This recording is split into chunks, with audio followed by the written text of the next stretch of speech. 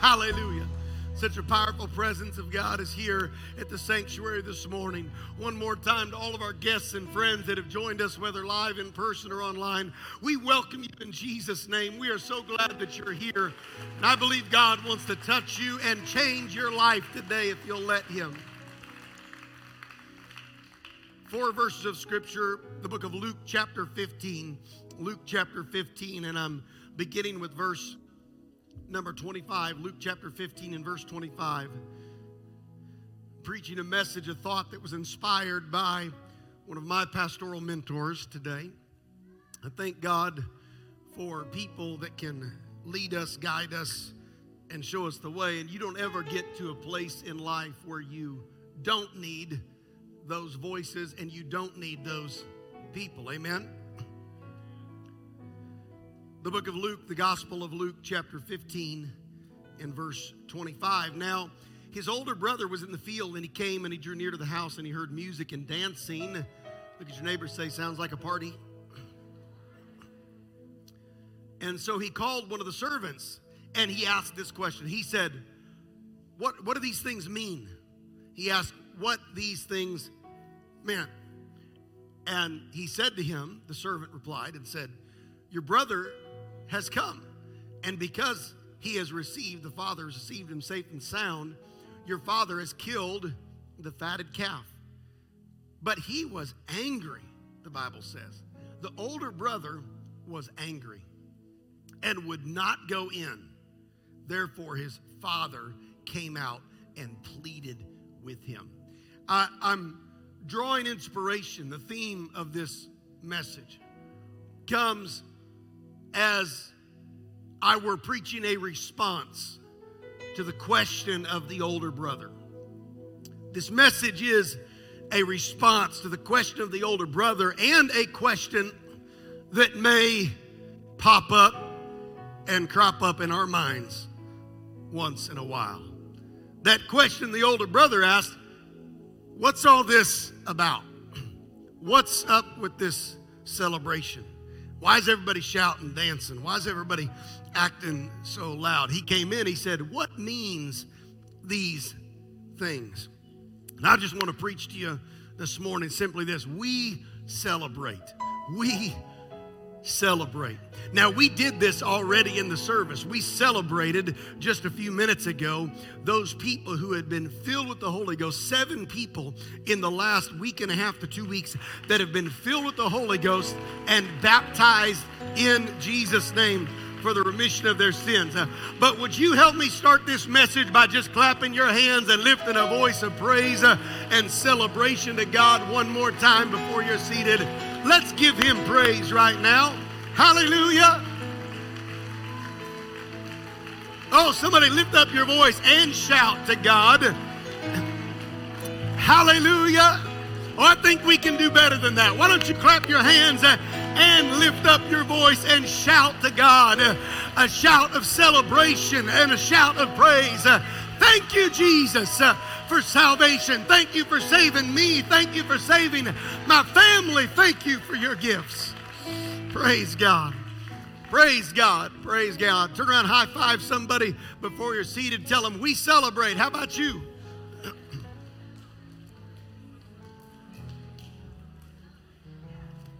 Tell them, say, we celebrate. How about you? You can be seated in Jesus' name. Scripture makes it abundantly clear that God loves to celebrate. From Jesus' very first miracle that took place at a marriage celebration, a feast, a party, if you will, in Cana of Galilee, to the celebration all the way back in the beginning that God told Job occurred when the world was created. We know the Bible says God created and then He rested, but God told Job when Job started asking God some questions. God looks at Job and He says, Job, where were you? It's in chapter 38 of the book bearing Job's name. God said, where were you, Job, when the morning stars sang in concert together? And where were you when the sons of God all shouted together in joy for creation? It's a reference to the celebration that took place when the world was created. How many know we live in a beautiful world? I know our world is plagued with problems, but we live in a wondrous world. I know people have messed it up, but we live in a tremendous world that God has created. In fact, Isaiah declares that all of creation declares the glory of God. Isaiah 55, the mountains and the hills shall break forth before you with singing, and the trees in the field will clap their hands. In other words, Isaiah said, we're not the only ones singing and clap on our hands, but creation also celebrates the wondrous works of God. Now, you may come to church this morning, and you may picture God as this somber, stoic potentate up in the sky, maybe this serious authoritarian figure with his arms folded up in the sky that never cracks a grin or cracks a smile. But the reality is the exact opposite. God loves a good celebration. Scripture lets us know that the Lord loves a good party. In fact, so much though that when he gave his people, the Jews, the law, woven deep into the fabric of their everyday life were multiple parties and celebrations that they were mandatory to participate in. God made sure that they had some celebrations of joy, and that they had some festivals of parties and joyfulness over the things that God had done and over the things that God would do. Now, we call these the feasts of Israel. We read in the Old Testament they had these feasts or these holidays, these celebrations. God instituted these feasts, and he mandated these times of celebration to happen annually on the calendar, multiple times throughout the calendar year. The Jewish calendar was marked with several celebrations. The three prominent celebrations that we know of are first the Feast of Passover. It was a celebration that God had brought them out, and it was really more of a somber celebration because it was a celebration that God crushed their enemies. And thank God that he can still crush your enemies. Pentecost was another celebration. Pentecost looked forward to the birth of the church. And then there was also the Feast of Tabernacles. And that was when they were required to move out of their homes, and they were required to move into tents or temporary dwelling places to remind themselves that we are strangers, we are pilgrims just passing through. That we get comfortable in our creature comforts in our homes. But understand, God made these people move out of their homes once in a while. Don't worry, pastor's not getting ready to institute a new ministry or a new program of the church where we all go live in tents for a week or two. But I'm just telling, in the Old Testament, God told them, I want you to live in tents at least once a year. I want you to move out of your comfortable dwelling place to remind yourself the spiritual significance is not to get too comfortable in this world, because we are just passing through. This world is not my home. I'm just a passing through. It was on each of these occasions that every single person, every male, the Bible says in the book of Deuteronomy, everybody in the book of Nehemiah, they were to leave their places and they were to go to these places of corporate celebration where everybody would come together and celebrate. In fact, the Feast of Pentecost that we read about in Acts chapter 2, the day of Pentecost, when the day of Pentecost was fully come and a rushing mighty wind, it was all of that was taking place during this time. It was the Feast of Pentecost. The Feast of Passover and even the Feast of Tabernacles were a bit more somber. But Pentecost was always tied to celebration. In fact, Pentecost was also tied to giving. The Bible says in the book of Deuteronomy that during the Feast of Pentecost, they were all to bring a free will offering to the Lord. This wasn't their regular tithe. It wasn't their regular offering. But all those that celebrated the Feast of Pentecost were to bring a free will offering out of their house. There wasn't an amount. There wasn't a percentage. It was a free will offering that God mandated that every household bring and in celebration of what God had done and what God was going to do. Now, here's what's interesting to me. When they celebrated these feasts and these parties, you didn't have the option of opting out. You didn't have the option of folding your hands and saying, I'm not emotional. You didn't have the option of saying, well, that's really not my thing. That's not my cup of tea. It was mandated by God that everybody celebrated, that everybody rejoiced. Think about that. Now, let me just speak to those that maybe the passion of Pentecost grates on you a little bit, or maybe I doubt there's anybody here like that today. Probably nobody attends our church like that at all. But let me just speak to somebody that maybe will watch this video online, and maybe this will minister to them, okay? Maybe somebody who says, well, that's really not my cup of tea. I'm really not an emotional person. I'm more of an intellectual person. What God was trying to teach his people from the beginning pages of Scripture is that they had to involve both their emotional nature and their spiritual nature. That their emotional man was to get involved and their spiritual man to get involved. Now maybe you fold your arms this morning and you're an unpassionate, you're an elitist. You think, man, all that emotion is really not for me, and that's really not my thing, and I don't really do stuff like that. I'm more of an intellectual. I think things through. I think you ought to consider that historically the Jews, the people of God, were among the most intellectual and are among the most intellectual, the most educated, and some of the most successful people on planet Earth. Yet their religion was filled with celebration. Their religion was filled with dancing and singing and clapping and jumping. They would spin around. They would run around. They would shout out loud. That was who they were. I'm preaching to somebody today. You can be Pentecostal and intellectual. You don't have to check your brain at the door to serve God.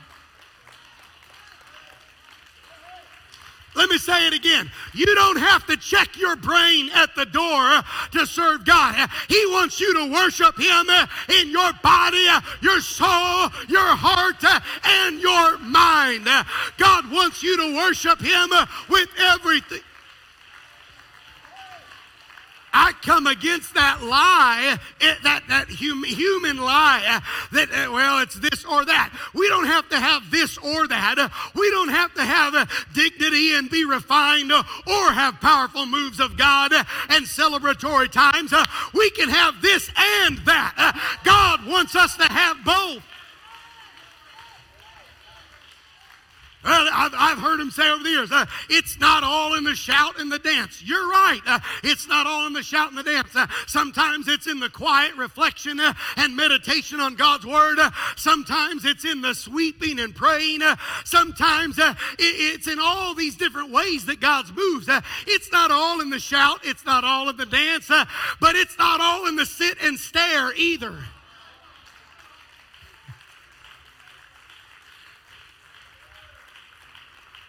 Well, look at your neighbor and say, you ought to celebrate a little bit. The very word that God used in the book of Deuteronomy to describe the word Pentecost, the descriptive words of Pentecost, to rejoice, it literally means to brighten up, to cheer up, to be gleesome, to be cheerful, to be merry. In other words, God expects and God even mandated and commanded joy. Now, I don't know about you, but I've seen some folks stroll into church on Sunday morning that did not get that memo. I've seen some folks walk up in here before that they did not get the memo that God commanded and mandated that they have some joy in their life.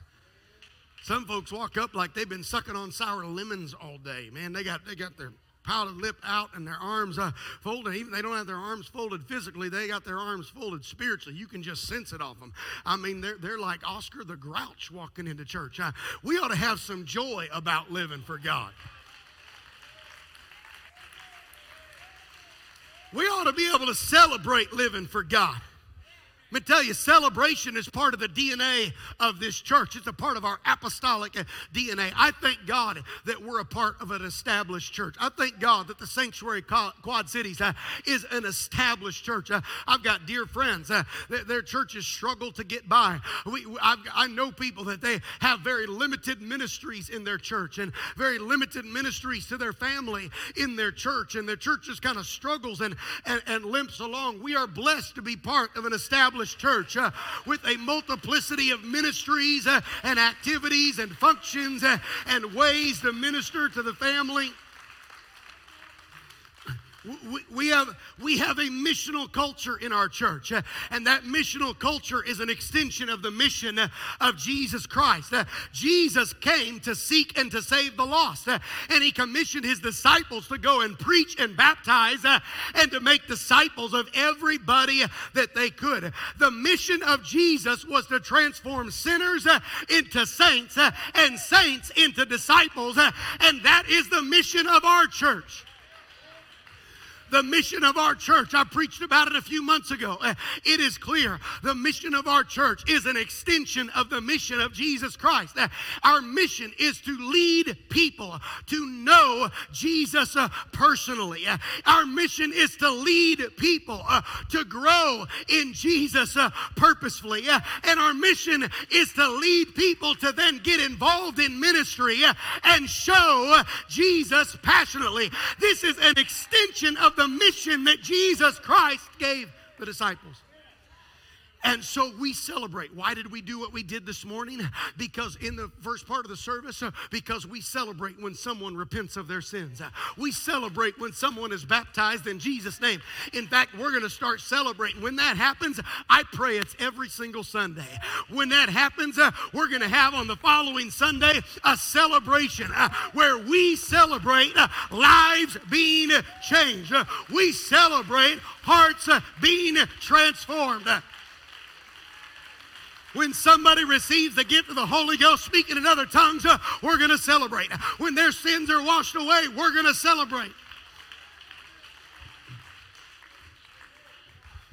It was in author Tom Rainier's book, his book, The Autopsy of a Deceased Church, where he makes the statement, he makes the claim that the dying churches, that churches that die, the autopsy of a deceased church reveals that the lack of spiritual new births eventually leads to spiritual death. I don't believe that we're going to have a lack of spiritual new births, but just to make sure, we're going to start celebrating the new births around here. We're going to start intentionally rejoicing over God changing people's lives. Jesus came to seek and to save, and we want to celebrate too. But not everybody celebrates. Not everybody gets happy about the lost being found. Not everybody gets happy about the prodigal coming home. The Pharisees had a problem. They had bad theology. And their bad theology put them at odds with Jesus. Their bad theology, they thought they had this picture of God, that God could not wait to punish these people who were in sin. That God was just anxiously waiting to punish them. God was just anxiously waiting. He couldn't wait to destroy sinners. The opposite was true. What God was waiting on was their repentance. Now, will God judge sin? Absolutely, he will judge sin. But God's not sitting around licking his chops, rubbing his hands saying, oh, I can't wait till I can bust them, man. I can't wait till I can bust them. Boy, they've been messing around playing games for so long. I can't wait to smack them down. I'm going to put them through so much pain, and I can't wait to send them to hell. Now, there might be some ignorant people like that. But that's not God. You know what God's doing? He's saying, I just can't wait till they repent. I can't wait till they get their life right. I can't wait till they give me an opportunity to help them. I can't wait until they release me to forgive them. I can't wait. That's why the Pharisees got mad when Jesus messed with tax collectors. And when Jesus messed with some of these people that he reached to, they got so mad because these were categorically corrupt people. And they said, how can you reach for them? They, again, had bad theology. They thought if this is really God, he should be looking forward to punishing them. And yet Jesus was extending mercy to them. What they messed up on is they had this false idea that God was smiling and nodding in approval when their self-righteous self strolled in on a Sunday morning and sat down on the church pew or the church chair in their sanctimonious pride and just folded their arms like they were all that and 2 bags of potato chips. They thought when they came in and sat down, they were really the stuff. And they thought when God saw them walk in, that God was just, oh my goodness, I am so glad they're here. Oh, if it wouldn't have been for you walking in, I don't even know if we could have had church today. But they had it wrong. Is God happy over the people who are saved and in the fold? Absolutely. But the Bible says heaven rejoices when one sinner that is far off walks into the house. That's what makes heaven rejoice. That's what heaven celebrates.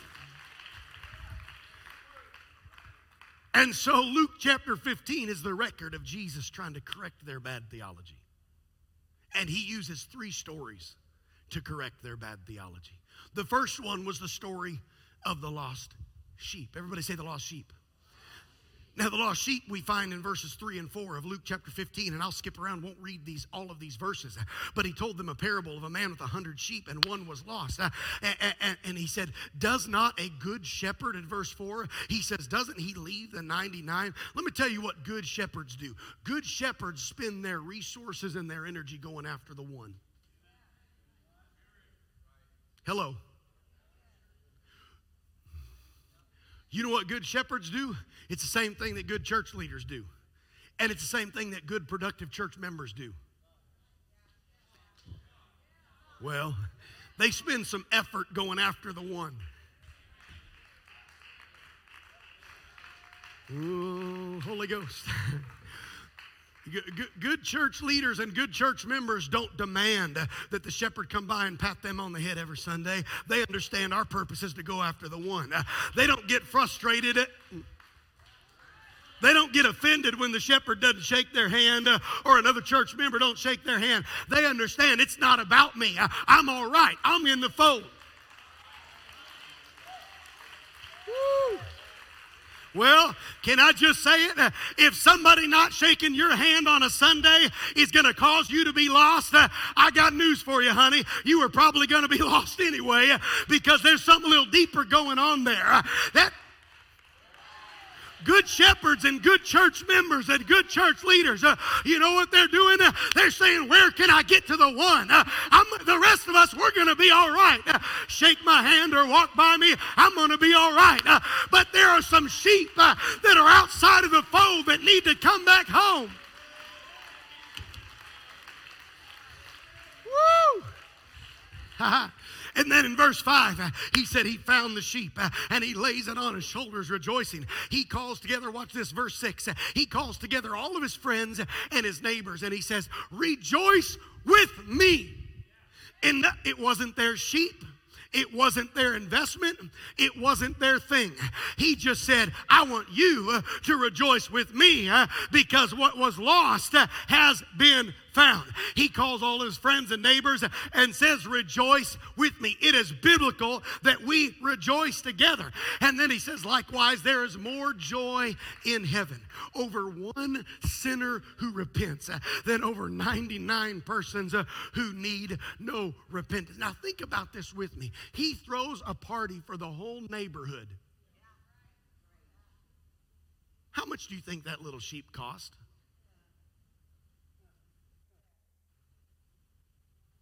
How much is a little sheep?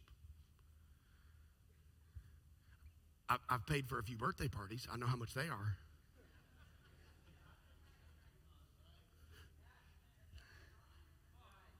You with me? How much is a little sheep? You know what he probably did? He probably spent a whole lot more money on the party than he did on even replacing it. What we are seeing is Jesus communicate to the Pharisees the value system of heaven was different than their value system. God says, I'm going to go all in and celebrate when one sheep comes home.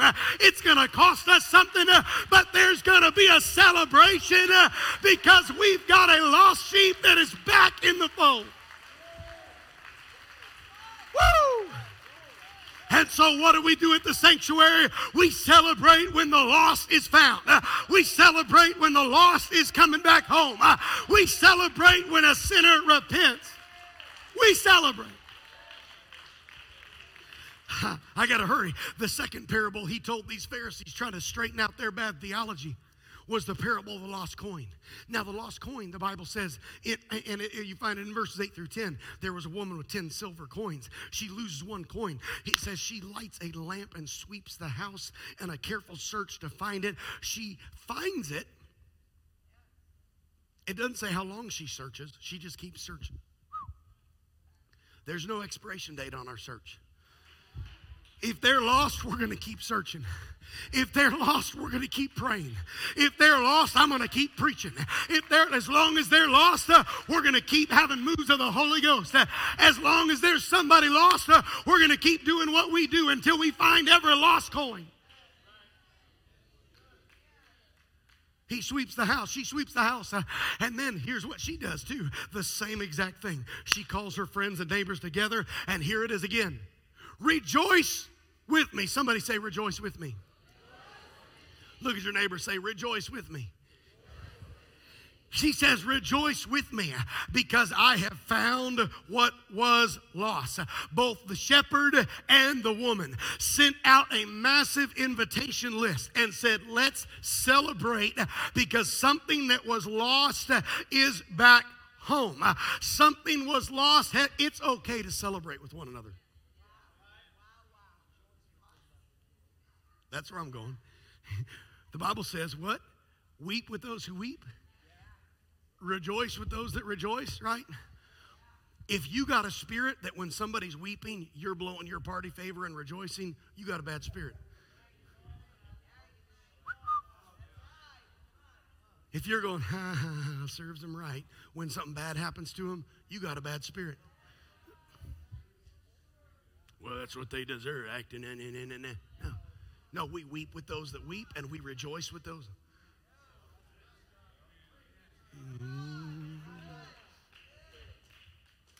It's good to rejoice with one another when good things happen to you. I want you to be blessed. I want good things. I want God to do great things in your life. I want God to do great things in your family. We would come celebrate together. That's what she said. And the third and the final parable is the story of the lost son, the lost boy. The lost sheep, the lost coin, and the lost boy, all in the same discourse to the Pharisees. The Bible says in verse 11, there was a certain man who had 2 sons. And the one son came to the father and said, give me a portion of good that falls me. And the Bible says he gathered all of his things. He demanded his inheritance. And the next verse says he wasted his inheritance on riotous living or living without any moral constraints. And then there came a deep famine in the land, the next verse says. He spends everything the father gifted him. Then there's this famine in the land, and he starts to hurt a little bit. He's feeding pigs, the Bible says. He's feeding pigs, and he's so hungry he starts trying to eat their food. He's in the slop and the mess and the waller with the pigs, and he's so desperate. And the Bible says in verse 17 that he came to himself.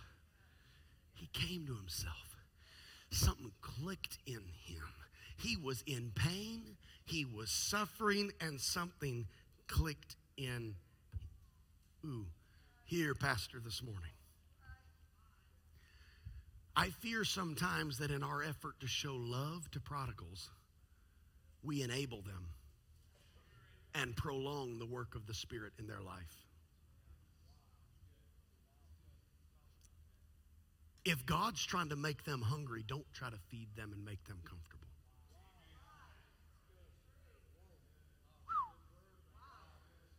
If we're not careful, should we love him? Absolutely. But there's a big difference between loving somebody and enabling somebody. There's a massive difference between love and approval. I can love you and completely disapprove of what you're doing.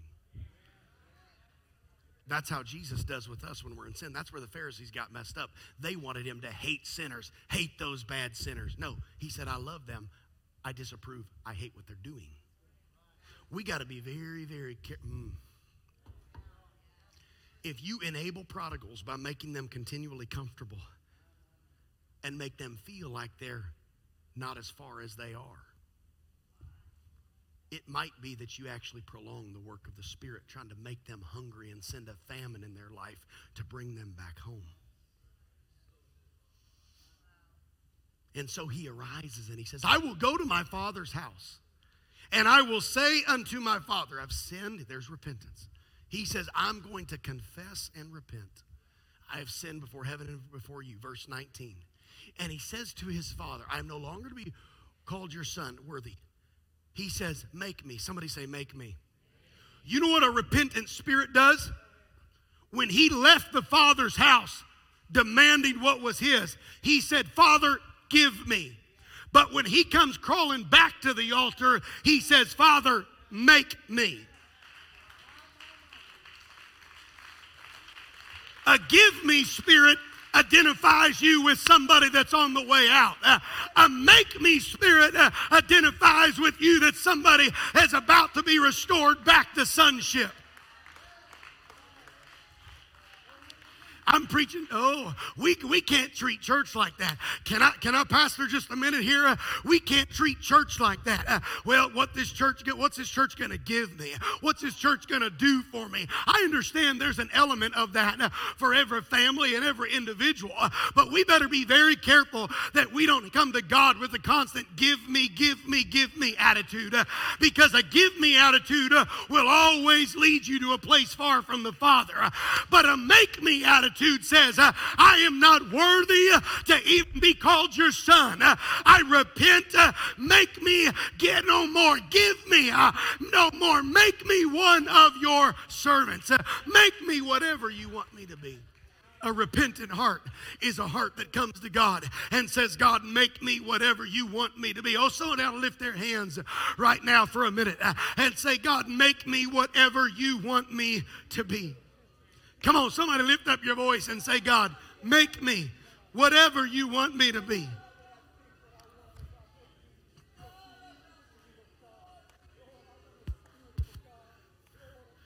Come on, that's it. God doesn't owe me anything. The only thing God owes me is a quick trip to a real hot place. That's the only thing God owes me. I am not good enough on my best day to deserve anything but that. So I come to him and my spirit says, God, make me. And I got good news for you. The Father sees him coming a way off, and he's waiting on him, and he runs to meet him, and he throws his arms of compassion around him. He embraces him, and he welcomes him home, and instantly the son starts his speech, his rehearsed speech. It was from his heart. I don't belittle it at all. It was from his heart. He had rehearsed it in the pig pen of life, and he said, Father, I've sinned against heaven and against you. He said, just make me one of your hired servants. But the Father said, no, I'm not restoring you to servanthood. I am restoring you to sonship. Get the robe, get the ring, get the fatted calf. If you will let God truly restore you after you truly repent, God is able to fully restore.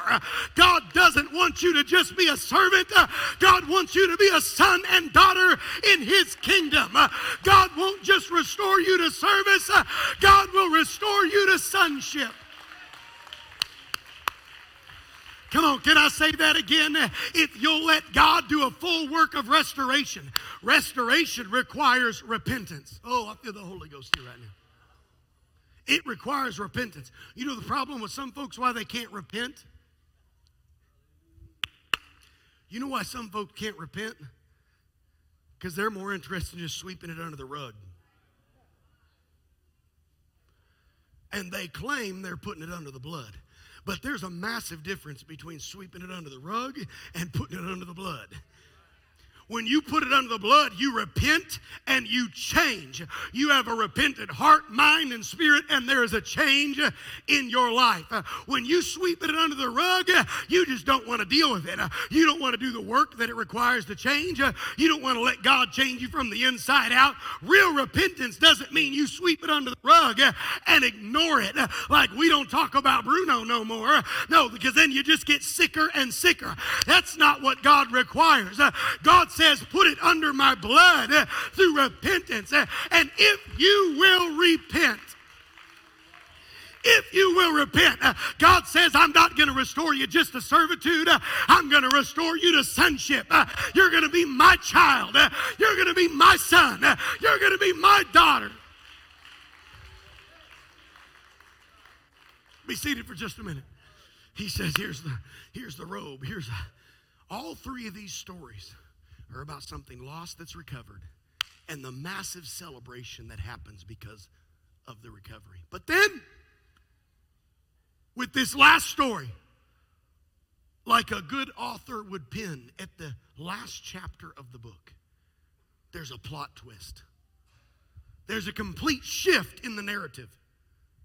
And we see the surprise of the scribes and Pharisees. You can see the scribes and Pharisees as you read this almost just listening so intently to what Jesus was telling them.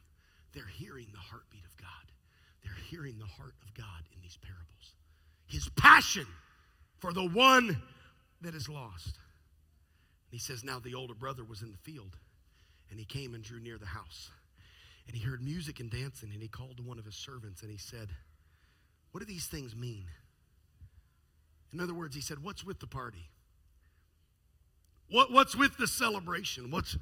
It's not the Feast of Passover. It's not the Feast of Tabernacles. It's not the Feast of Pentecost. What is going on with all of this celebration? The reality is there wasn't one, but there was two prodigals. They were in different places, but they were both estranged from their father. They had their own different reasons, but they were both far from the father. The younger brother was a prodigal in a far country. The older brother was a prodigal in the father's house. The younger brother wasted his father's gift. The older brother wasted his father's opportunities. The younger brother was far from the father's house, but the older brother was far from the father's heart. I'm telling you what God's looking for and what is possible is that I can be in the Father's house and I can have the Father's heart. That I can worship in the Father's house and I can maintain the heart of the Father that looks for and longs for and loves lost things being found. God wants his heart to be our heart. God wants his mind to be our mind. And here's what the Father did. The Father went out. Thank God for the love of the Father. If that father would have been like some of our fathers, he would have just smacked that older brother upside the head. What is wrong with you, boy? Can you imagine how embarrassing that must have been? He's put this party together. He's got this massive celebration. Everybody's partying. Everybody's celebrating. And the older brother's pouting. He's mad.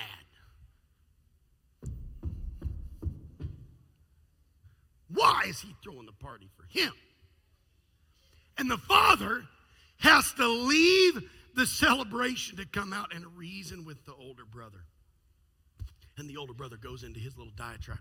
You never spent that money on me. You never killed a young goat for me. You never killed a fatted calf for me. You never let me wear the fancy clothes. You know what? It's the spirit of the older brother that always wants to nitpick. It's the spirit of the older brother that always wants to question the way the father spends his resources. It's the spirit of the older brother that always wants to criticize. Why do we spend that on those kids, those little snot-nosed little kids? Why do we have to do all that for them? Why do we got to spend that on those young people? Why do we got to make this place nice for them? Why do we got to remodel this? Why do we got to fix that up? You know, the father was merciful because he could have just left the older brother on the outside looking in and he could have just forgot about it. But the father, get this, the father doesn't just love the younger brother. The father loves the older brother too. So wherever category you have been in, or whatever category, God forbid, you may fit in, God loves the older and the younger brother exactly the same. The difference is the spirit of the older brother is a joy kill, but the spirit of the father is that he is joy full. The spirit of the father is let's party. The spirit of the older brother is let's pout. The older brother always has his arms folded. The older brother always has a scowl on his face. The older brother is always the one who you're trying to convince to get on board. The older brother is always the one that you're trying to say, come on, celebrate. It's embarrassing, the older brother's bad attitude. When everybody's celebrating and the neighbors are over and everybody's partying, it's the spirit of the older brother that wants to pout when he should be partying. And he even says it in his speech. He says, I've been serving you all these years. You've never thrown me a party like this. And in verse 30, he says, this son of yours came home. He doesn't even claim him as brother. He says, this is your son. This isn't my brother. This son of yours came home.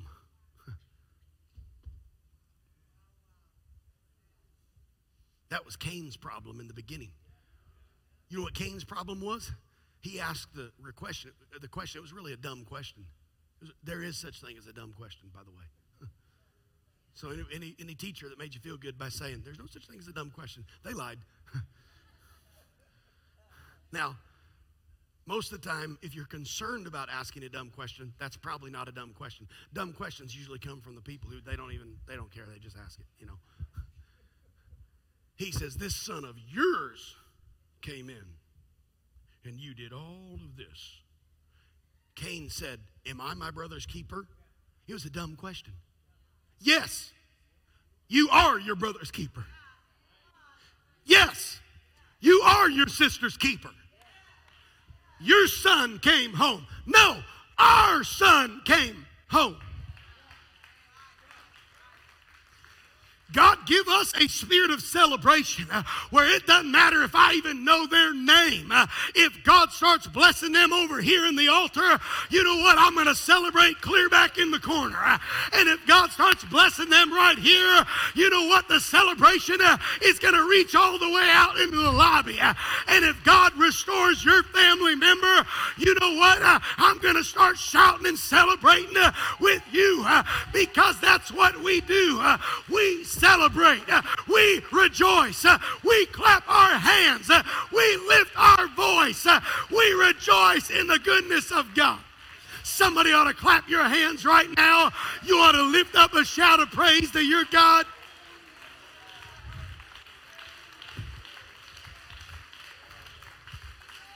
Look at your neighbor right now. Look at your neighbor right now. Turn to somebody. Say, I celebrate with you.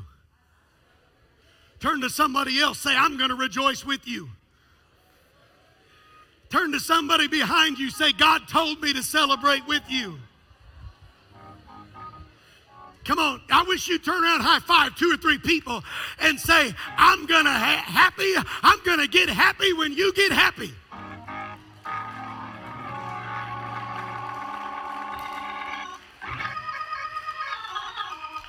Come on, I wish somebody would get up in their mind, would make up in your spirit. I'm going to celebrate because that's what God wants me to do. Somebody's got to make up their mind. I'm not going to get the attitude of the older brother. I'm not going to pout. I've come to party. I'm not going to pout. I've come to celebrate. I'm not going to get mad. I've come to rejoice. Oh, somebody ought to give him praise right now. Somebody ought to give God praise right now.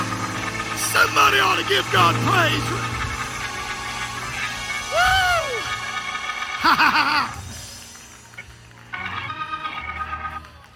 God didn't save you so you could be a powder.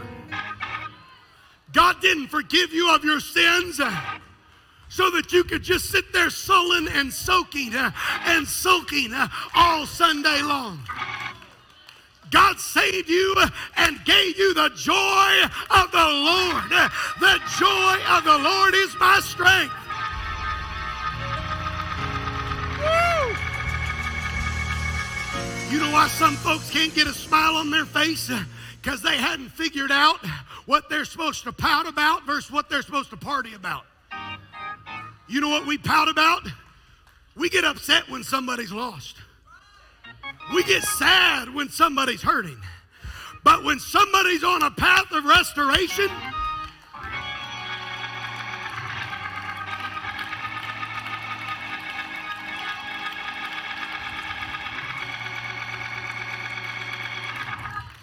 come here, Alec. Come here. You know what the father did? Stand right here, Alec. This younger brother, the prodigal, he's got his head hung down and he's walking back home. You know what the father didn't do? He didn't fold his arms and say, yeah, we'll see if he makes it. Just start slow walking. Well, he's come that far before, but he messed up again. We'll see. No, stop right. The Bible says the Spirit of the Father, he jumped up. Is that my boy? I've been waiting on this day. And he runs to him and he says, oh, welcome home. He's not even home yet. But he says, welcome home. Why? Because he knows he's on the path. He knows he's just got a few more steps. He knows that it's just a moment more. And he's going to be celebrating in the Father's house. It's just going to be another prayer, just another service, and somebody's going to get happy. Woo! So I wonder, I feel the Holy Ghost here right now. And you know what the lepers teach us? The lepers teach us that if you come back and celebrate, that there is a greater miracle released into your life. That there is a miracle tied to celebration. Woo! So I'm telling you here today, we're going to be a church that celebrates. If you got the spirit of a Pharisee, you're not going to be very happy here. If you got the spirit of the older brother, this isn't going to be a very comfortable environment for you. If you got the spirit of the Father, though, you're going to say, I'm right at home. It's party time because some lost people are making their way back home. And so we celebrate. So I wonder if you would help me celebrate these names again. And if you're here and you need the Holy Ghost, you can get the Holy Ghost today. If you've never repented of your sins, you can repent and be forgiven today. If you're here and you've never been baptized in Jesus' name, I'd love to baptize you in water today. You can leave here free from all of your sins. And so we celebrate Beverly Overturf, who was baptized in Jesus' name. We celebrate Emily Ramirez that was filled with the gift of the Holy Ghost. And we celebrate Cindy Beeler that was filled with the gift of the Holy Ghost. And we celebrate Doug Beeler that was filled with the gift of the Holy Ghost. And we celebrate Gio that was filled with the gift of the Holy Ghost. And we celebrate Dee that was filled with the gift of the Holy Ghost. And we celebrate Layla, who is filled with the gift of the Holy Ghost. Oh, I wish somebody would just give God a praise right now. I wish somebody would just give God a praise right now and let him work in your life. Come on, somebody praise him. Somebody rejoice. Somebody give him your offering of praise, your offering of worship. Hallelujah.